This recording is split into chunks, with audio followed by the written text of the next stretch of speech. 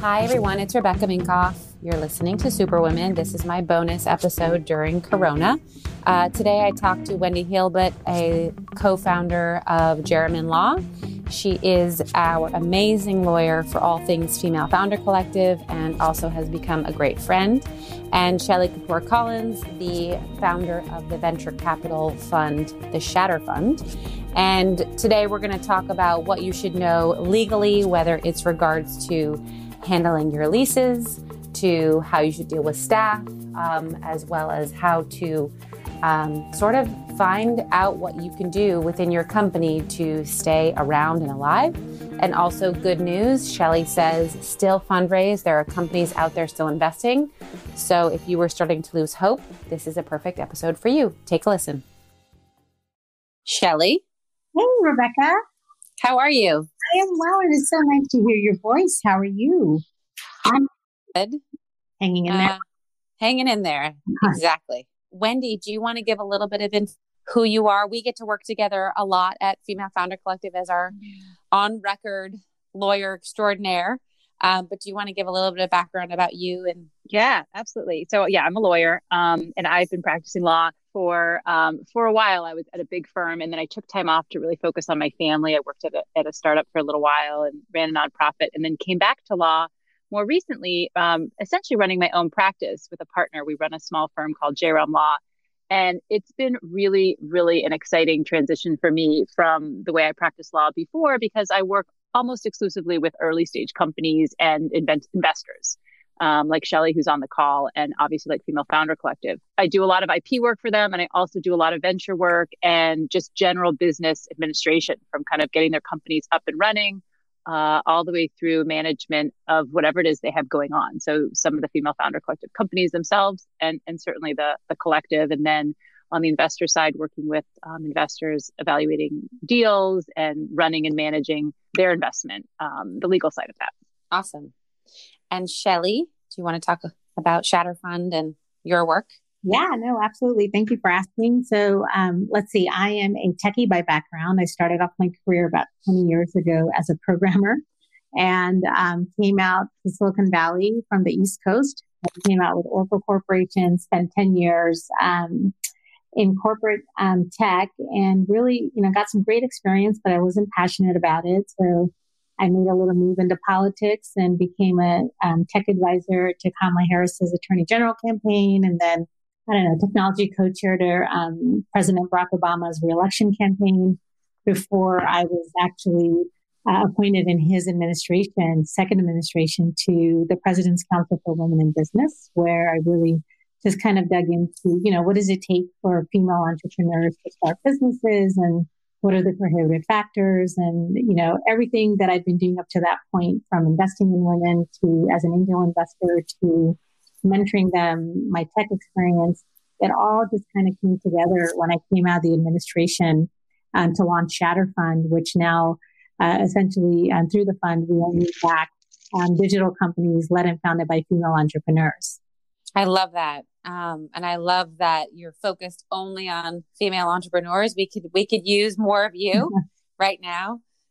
One of the reasons why I wanted to launch this sort of these mini bonus episodes, especially during this time, was to give, I do have some male listeners, but mostly female listeners, really great actionable advice and or takeaways of what they can do now to either impact their business or help their lives in some way. So I'd love for each of you to share what you recommend from a legal perspective, Wendy, what you're seeing with companies, how to survive, what they should look out for. And then Shelly, specifically to you, if you have advice around how we can support more female entrepreneurs, to what should women do who are counting on investments that might have evaporated.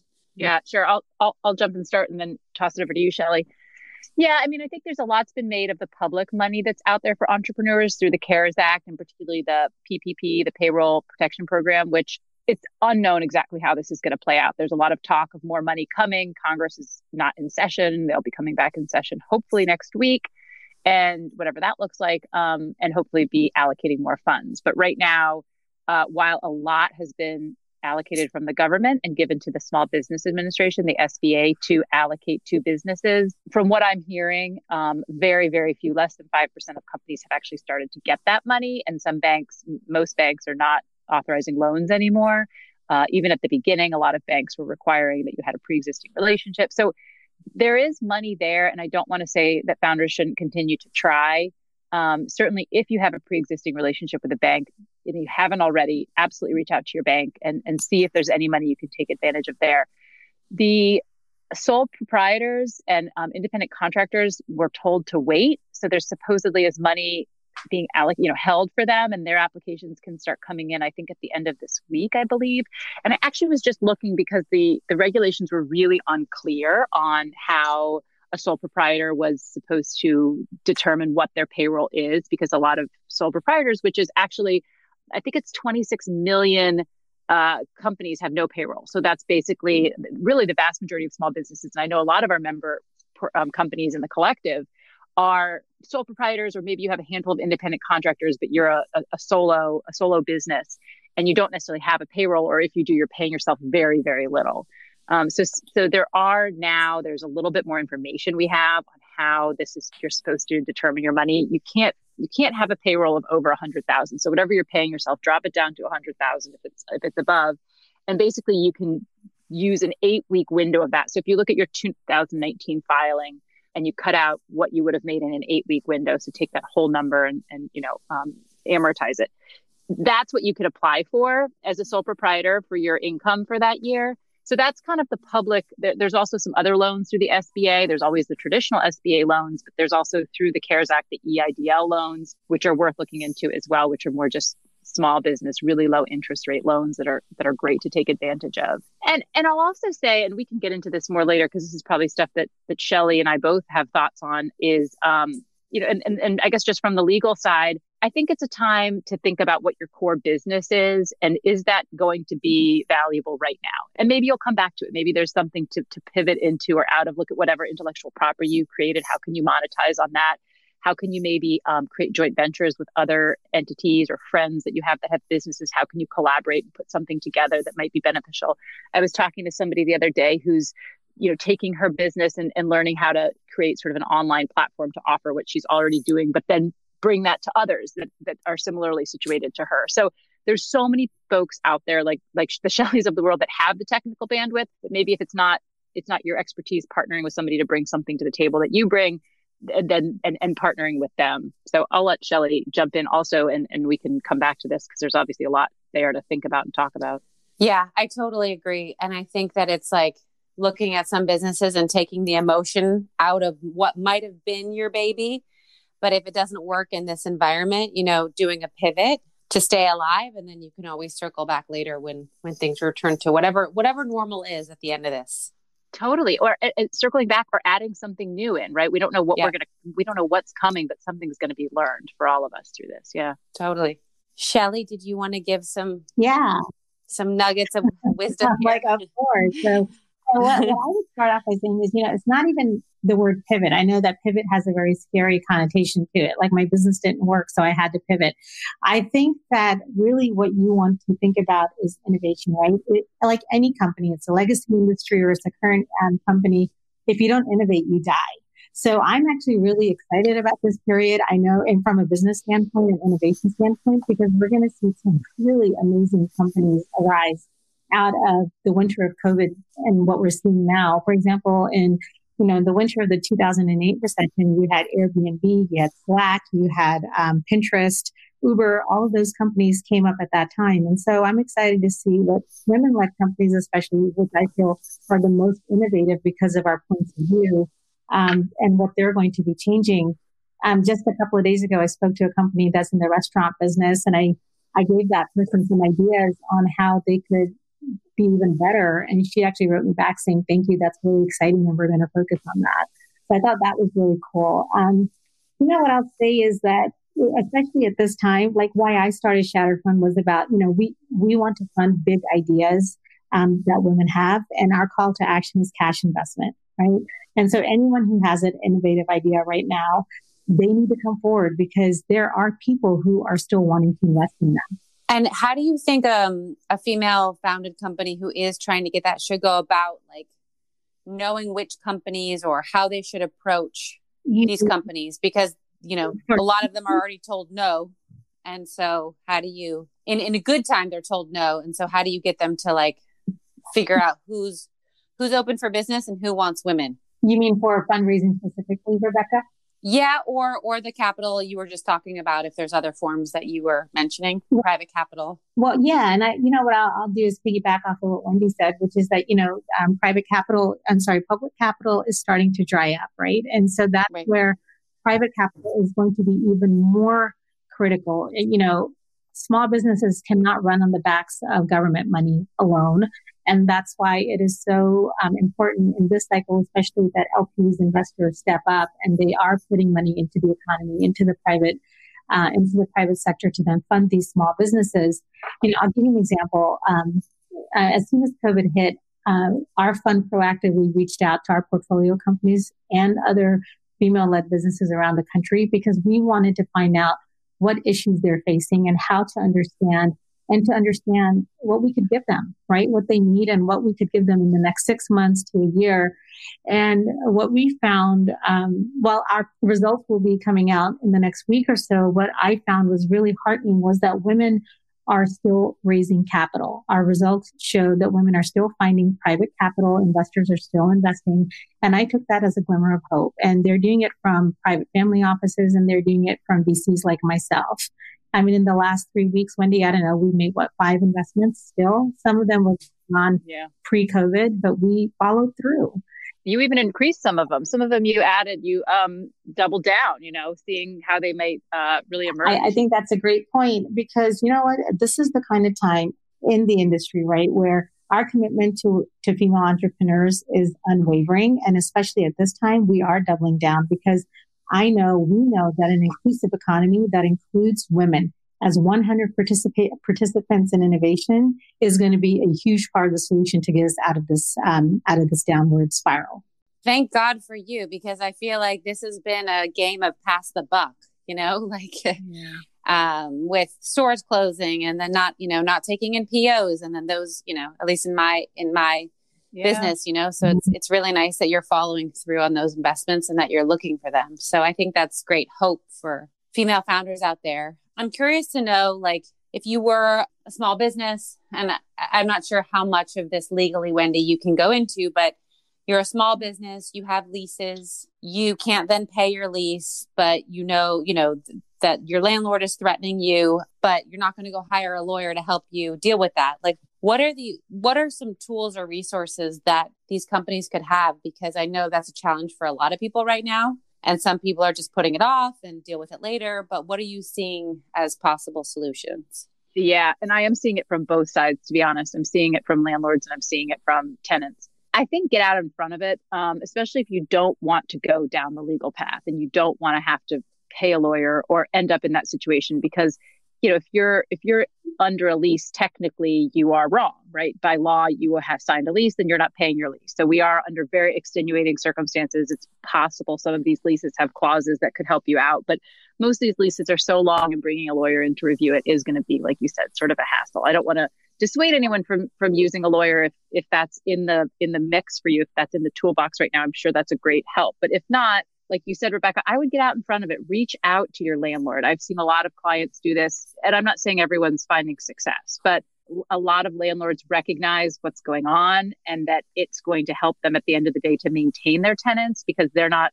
all of a sudden going to have 50 tenants, knocking their door down in 2 months. So if they can't give you a little bit of a bridge, you're just going to have to default and get out of this. It's not, they don't have anything to win by fighting against you. So I would suggest getting out in front of it, try to have a conversation with your landlord ahead of time. Maybe there's a way you can set up some sort of a deferred payment. You can maybe use some of your security deposit now and say you'll replenish that at some future point. I've seen conversations like that.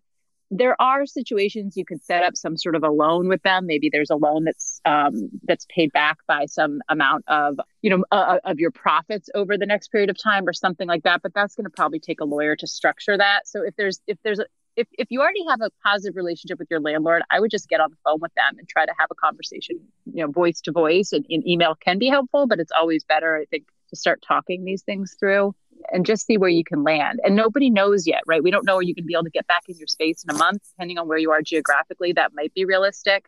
I think, in some of the bigger cities, it's probably going to be a bit longer, especially like for us in New York, but we don't know. Right. Yeah. Okay. Is there any resources that you guys feel have been valuable in sort of navigating this for people to sort of continue to get updates? I feel like I'm overwhelmed with, there's like 600 different resources for PPP or SBA loans and, Totally. So are there like one or two that you feel like have been good places to get information? I think for the government stuff, Rebecca, you can obviously go straight to the SBA, but it's not necessarily easier than anything else. Honestly, for that, your bank. If you don't have a pre-existing relationship already with a bank, and by pre-existing, hopefully you've had, whether it's a checking account, a credit card, any sort of business account, anything, any sort of pre-existing relationship, get in touch with that bank. You may have to sit on hold. You may have to call a few times, but just try to get on their radar, hopefully speak to an individual banker, get their name, get their number, start to be in touch with that person, because that's probably going to be your best. They're the ones processing the loans. The SBA website has information, but it's pretty generic. If you're not in a relationship with a bank yet, you can go to the SBA and find one that's in your geographic area, or that's, that you may know of or you've heard of, that you can, get in touch with. That's probably for the government. That's probably my best piece of advice. And I agree with you. It's overwhelming how much information is out there. Yeah. I was actually going to second Wendy's point is that, you know what, I was an appointee in the SBA for 3 years. And unless you have those internal relationships, and I still have some of those, the government is very, it's opaque, right? And it's mysterious and it's hard to navigate. Just by looking at the website, it doesn't give you much. So having those relationships is really key. Awesome. And on the investment or private capital front, are there resources or good places that if you're a female founder, you can go to just get some insight? I would say that if you're venture backed, your VC should be your best source of information. There are a couple of trade associations that share that information with VCs. That's where I got mine. I also went to my contacts in the SBA. I know that there are other VCs that are sharing on Twitter and across their social media platforms what they've learned to make it easier, not just for their own portfolio companies, but for others as well, so they can navigate. So I think having, just like in the public side, having a relationship with your bank, and on the investment side, if you do have an investor or a VC that's supporting you, you should go to them first. Good to know. And I was going to jump in also, Rebecca, and say, I'm sure there's people that maybe and I have clients like this too. And of course, there's listeners that are either were beginning to seek investment, or maybe were starting their process, or they sort of thought, hey, this spring, summer, I'm going to start the VC process. So they were at the beginning and they didn't have those relationships maybe yet with any VCs. This is obviously a time that you should start and reach out. A lot of VCs, especially right now, they still have a lot of money that they've raised from their LPs over the last year or so that's sitting in, as we call it, dry powder to invest. So VCs, for the most part, are open for business. Are they looking down the line, and Shelly can speak more to this about calling LPs to task and calling LPs to get in and invest, these high net worth individuals and institutions? Of course. So we might see a downturn in private capital down the road, but right now, I think it's a great time. If you have a business that looks like it's going to do well or okay or grow a little bit or maintain over these next chapter, it doesn't mean you should shut down. 100%. And that's exactly right. And I think smart investors, in fact, I know they're looking for those companies. At this time, the best companies are going to survive. And the ones, that do give up or that don't get started, there is no better time to start than now, even in this economy. If you wait, who knows what's going to happen over the summer or what's going to happen in September. You should be hitting the ground running now, because maybe you'll get that check by August or September. So you just can't stop. I agree with that. Totally. One other question I had, and it came up, I was on a call with a bunch of female founders yesterday, and one of the companies, she put her company into hibernation, and she had a successful big company, and she just said she was peeling back and she'll see what it looks like on the other side. And I just couldn't think of a reason why you'd ever take yourself out of the game, and lose that customer base, that, the mind share that you occupy in the customer's mind. Do you have thoughts if people are thinking about going into hibernation, and what companies should and what companies should just say, you know what, we might be smaller, we might have less staff, but we're going to stick around? I mean, I would almost say before you go into hibernation, try to get acquired or try to sell or try to form a collaboration or a joint venture, something that gives you that exit, right? Your track record is so key. If you've done all this work at this point, why not at least try to orchestrate an exit or some sort of a semblance of an exit that you can look back at and say, I did something, I built it up, but because of the economy, we did X and I was able to get out, and you have a track record now. I think that's so important. I myself don't understand, putting yourself out of business either. So all I can say is maybe there's something going on there that is not transparent or visible. I just talked to a fund last week that said that, they're just not fundraising. They're just stopping and they're not going forward. And even though they've raised X, they just don't feel like they need to hold the first close. And that is just not something that I understand either. Okay. Good to know. Thought maybe I was just missing something there. Yeah, no. And I was just going to throw in just totally as a consumer, as much as we're getting so many of these emails from the brands that we have always turned to, and maybe we're not doing quite as much shopping or whatnot. I love knowing that the business is there doing what it's doing. And, personally, I'm trying to, as busy as we all are with families home and everything else, continue supporting our favorite businesses however we can. And I think there's a nice feeling to this sort of we're in it together, knowing that, all of our favorite brands are still out there doing the best they can and this collaborative feeling. So I do think there's some goodwill that can be built up, even if you do have to sort of shrink a little bit, but staying out there. And like you said, Rebecca, staying in the mind of your relevant consumer and knowing, hey, their glamorous founder is sitting at home too, and look at these cool photos that were posted, or whatever it might be that shows we're all in this together. It was ironic. This article quoted like how to do things right on Instagram right now, and they were like, making big brands appear small. Rebecca Minkoff doing live streams from her bathroom, and I'm like, I was like, the fact that you think that this was a strategy is like hilarious. I was sitting in my bathroom because it's the only place in my house where there's two doors that separate me from my kids. Oh my God, Rebecca, I'm in my closet. Exactly. Same thing. I can hear my daughter banging, but at least it's two doors away. Exactly. I was like, but if you think that this was a brand strategy, we're brilliant because of this, because now I appear more small, then I guess I'll take that win. That's cool, because you bring up such a good point, right? Especially in times like this, it's so important to show that people are human, that you're human. And because at this time, especially like any other time, but more so now, authenticity is the only thing that scales. And because you were so authentic, look, somebody thought it was a brand strategy. I think that's so funny. Yeah. Same with my all of our favorite. Go ahead. I don't know. Another person thought it was a brand strategy that I did an Instagram video with wet hair. They're like, that's so authentic.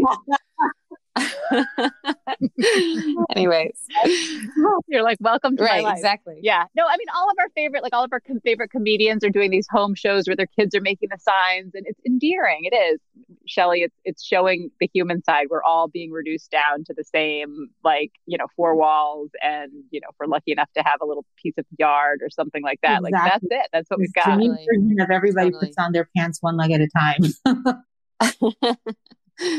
Yeah, if they put them on at all, right? Well, thank you. I think this is really great, helpful advice. Is there anything that you wanted to cover that we might have not gotten to speak about yet? I wanted to just touch on one thing that's come up a lot too, is employment concerns and companies downsizing their employee team, and that it certainly is something that you can navigate on your own. I'm not trying to make a plug for the legal profession at all, but if you're a sizable company and you're making sizable layoffs, I would advise having a conversation with somebody, even if it's a friend who's a lawyer or something, just to make sure you're kind of going about it the right way. And only because, we don't know what's going to come out of this. And if unemployment stays high for a long time, you're probably going to see a cottage industry of predatory lawyers trying to, make these, these claims for violations of, various, whatever it is, ADA stuff that has to do with asking too many questions about somebody's health, or you never know. And I see that as a little bit of a hotbed. So I would just tread lightly if that's an area you're going into. Not that you shouldn't make those layoffs, but just make sure you do them the right way. That's a good point. So I agree with that. And I will add two things. First of all, I'll say that, I feel very lucky that I found my lawyer in Wendy, but who's also a friend. So I think it's also really important that you find someone that you trust and that has your back, right? That's the profession, but you can find people that are really looking out for you. So I feel really good about having found that in Wendy. And I guess the other thing that I would say, Rebecca, if I had to close with something is, just like in our previous crises, women are right there. We're on the front lines. We're fighting for our country. In today's pandemic, what are we doing? We're on the front lines. We're sewing masks. We're homeschooling. We're running companies, holding down jobs. But I really want to give a shout out to our healthcare workers who are our true heroes. I mean, especially the ones that we don't hear about, some of the ones that are taking public transportation because they don't have cars and they're putting themselves at risk just to take care of us. So to that end, I just wanted to share that we have, Shatter has nearly a dozen women-led companies from our portfolio and beyond. Some, of course, that are female founder collective partners that are wanting to honor the sacrifice of these healthcare workers by giving away a COVID care package and just, trying to give them a little bit of comfort like they're doing for us. And, if they want to follow me on Instagram or Instagram, I think I can give my handle. That would be the best way for us to track them and give these packages away. Yeah. If each of you guys could provide your Instagram or how you want to be contacted or where people can visit and find more information, that would be great. For me, they can follow me on Shelly Kapoor Collins, all one word, on Instagram. It's my personal account, and I'm really grateful for the Female Founder Collective for also sharing on your social media, because we just really want to honor these people together. Awesome. That's great. Folks are totally welcome to follow me on Instagram, W Heilbut, Heilbut, but it's not that exciting. It's my family. For more professional information, you can follow my law firm on Instagram, Jayram Law, Jaywaram, or shoot me an email. That's also a really easy way to get in touch with me, or go to my law firm website. My email is just Wendy, my first name, @Jayram Law, and our website is Jayram. Awesome. Thank you guys for taking the time out of your quarantine lives to give these helpful tips. I really appreciate it. And I know my listeners appreciate it as well.